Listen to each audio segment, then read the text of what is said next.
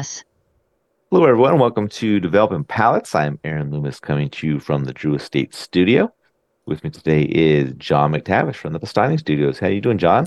Doing good. Excited to talk about what we're reviewing tonight, or what we've reviewed tonight. Yeah, absolutely. So speaking of, we are talking about the Casa 1910 Soldadera Edition La Coronela. The cigars are double Robusto, 5.5 inch by 58 ring gauge. Comes out of the Tabacalera La Isla factory in the Dominican Republic. Wrapper's Ecuadorian Habano. Binder is Brazilian Arapiraca. Filler is from Mexico and the Dominican Republic. Blended by Manolo Santiago. Price point is $20, and cigar released in February of 2023. So with all that out of the way, John, what was your overall experience like with this cigar?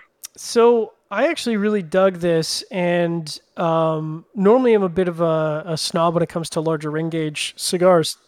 So I'll kind of talk about that afterwards, but I really got some sort of sweet bread and wood to kick off, and then as it sort of settled in, I think it was really the Arapiraca binder that came through. This really sort of rich stewed fruit, which I oftentimes get from Brazilian tobacco, and I really like. And it didn't have any harsh elements to it. It didn't have any bitterness to it. It was really quite a nice combination. A little bit of light baking spices, just really as an accent, so it wasn't heavy on the palate at all. I would describe the first third as almost like a light plus medium minus, just soft, elegant combination of flavors. Second third started out with spices and then kind of evolved into bread and wood. A little bit of fruit sweetness coming back, like stewed fruits. So again, sort of a really nice natural sweetness to it. A little bit of chocolate as well. And then last third kind of fell apart on me, and I'll get into that a little bit, but got some char and some bitterness. It kind of went away after a few puffs, and then got a little bit of creaminess, and then that sort of came back along with some fruit sweetness. And the bitterness and the char was just really distracting, unfortunately. And I think what happened is I think there was a potentially an issue in the bunching here. So I had a relatively straight burn through the first third, and then when I got into the second third, the burn sort of became really wonky. I didn't really have to do much to it until sort of about halfway through, and when I took a look at it, there was sort of a very visible tunnel developing where, I think just total failure of leaf placement. So once I touched that up, it continued to burn, but I think that probably if that leaf placement may have affected that last third. At any rate, draw was pretty on point, little bit into the resistant region, but not really anything major. So I came out with it with a good experience. What about you? Yeah, for me, the cigar started with toasted cedar, baking spice, and earth. Baking spice transitioned to black pepper a little bit later. Got some chalkiness that joined in after. Then the second third saw the toasted cedar and the earth become even. And the final third saw the toast level become heavy and a vegetal note joined in. Um, the cigar was pretty consistent through the first two thirds. It was an average flavor profile for me and then kind of fell off a bit in the final third. So we kind of had a similar trajectory there. The toast level just became heavy and that vegetal note joined in and the strength picked up. So it kind of took it down a level for me. Um, not as interesting as the previous two versions in the Soldadera edition, I thought. And just not something I really see myself coming back to.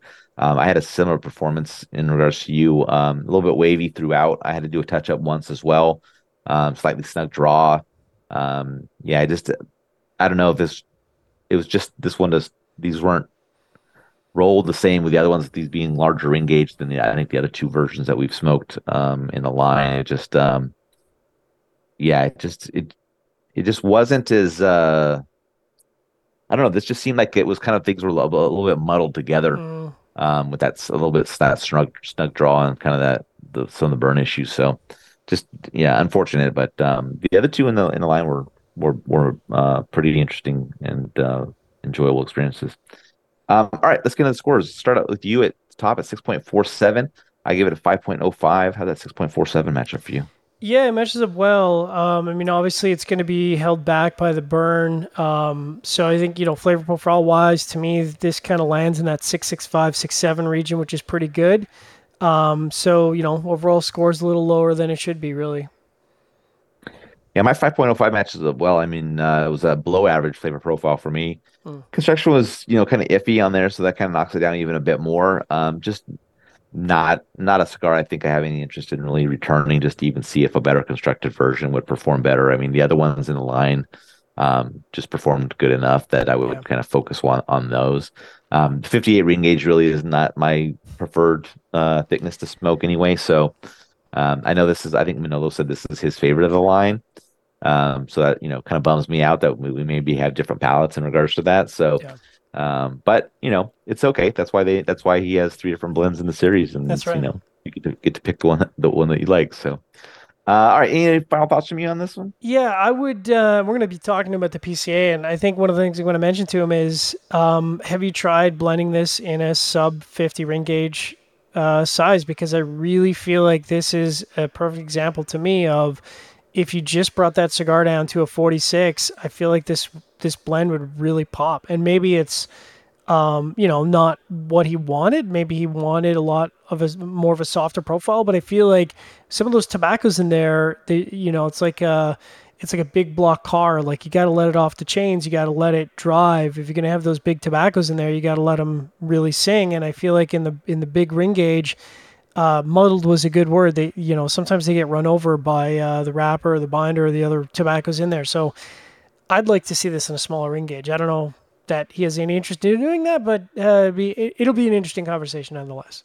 Yeah, because it's interesting you say that because I just was looking back and thinking about all the variations of the lines that they have, and I think that initial release, that Cuchillo Parado, was probably the smallest Yeah, thinnest ring gauge and it was just a traditional Robusto 5x50. yeah, I don't think they have anything below a 50 ring gauge in no, any of their offerings. They have nine, I think they're at nine releases now, yeah. It's a pretty and full, everything's full 50 and portfolio. above. And I think they tend to go more on the, you know, 54 and up kind of Yeah. a trajectory. They have some 60s and stuff like that. So yeah, it would be interesting maybe trying some thinner ring gauge, especially with a more Mexican focused blended, so just to kind of Yeah. see how that goes. But And it very well could be that there's just a value proposition of, reducing it to a smaller ring gauge might only save a couple dollars in the size. So, if you're looking at yeah, $18 for call it a Corona Gorda or Corona Larga versus $20 for what it really amounts to a Petite Gordo, maybe people just aren't willing to spend that. So, yeah. that absolutely could be a case. So, yeah. All right, wherever you're catching this video, be sure to like and subscribe, but check out the full written review on the website, developingpalace.com. You can follow us on all the social media channels and catch all of our review recaps on podcasts. So iTunes, Google Play, and Podbean. Thanks for tuning in. We will catch you on the next one. La Coronela.